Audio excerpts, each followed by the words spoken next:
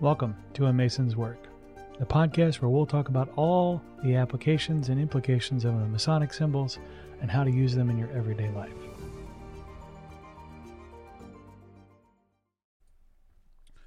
One of the things that it's easy to kind of forget, right, when you're going through the craft, is there's so many cool little areas for discovery.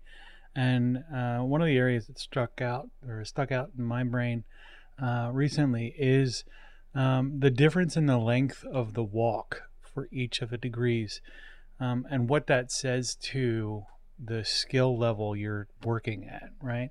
So the entered apprentice mason's walk is three times around the altar. The fellowcraft walk is 2, and the master mason's is 1.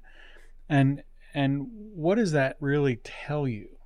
That tells you that the process of becoming moderately skilled, from moving from the entered apprentice mason's sort of understanding to the fellowcraft's understanding, to then the master mason's understanding, the walk gets shorter. Not only does it get shorter, it gets essentially easier. And I bring it up because the longest walk is always that initial part of the process where you're trying to figure stuff out. It's the bearer of burdens walk. It's the walk that you need to do when you are learning something brand new. One of my favorite shows is Adventure Time, and Jake the dog says in Adventure Time, the first step to being sort of good at something, sucking is the first step to being sort of good at something.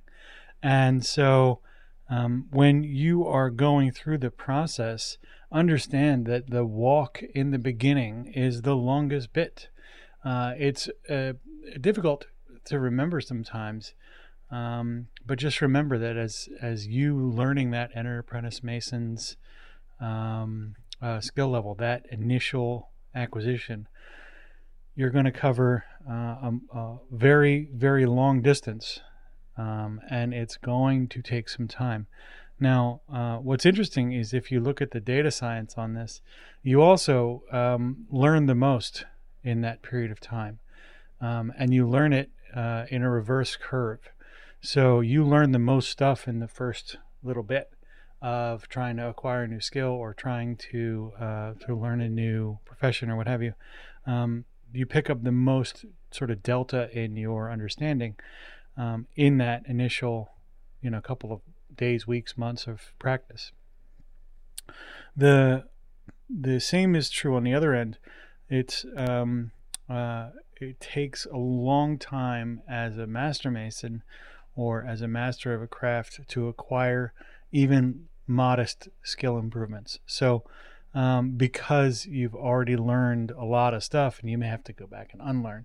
So what I encourage you to do as you are kind of figuring out some of the applications of the Masonic ritual is think about that relationship with the walk that you take on as you are learning and growing.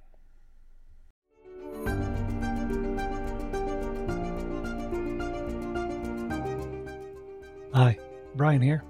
I wanted to thank you so much for listening to this episode. If you have any suggestions or guidance for further episodes you'd like to see or hear, whatever the case may be, please don't hesitate to reach out to me at amasonswork.com, and we will try and incorporate your suggestions into a future recording. Thanks.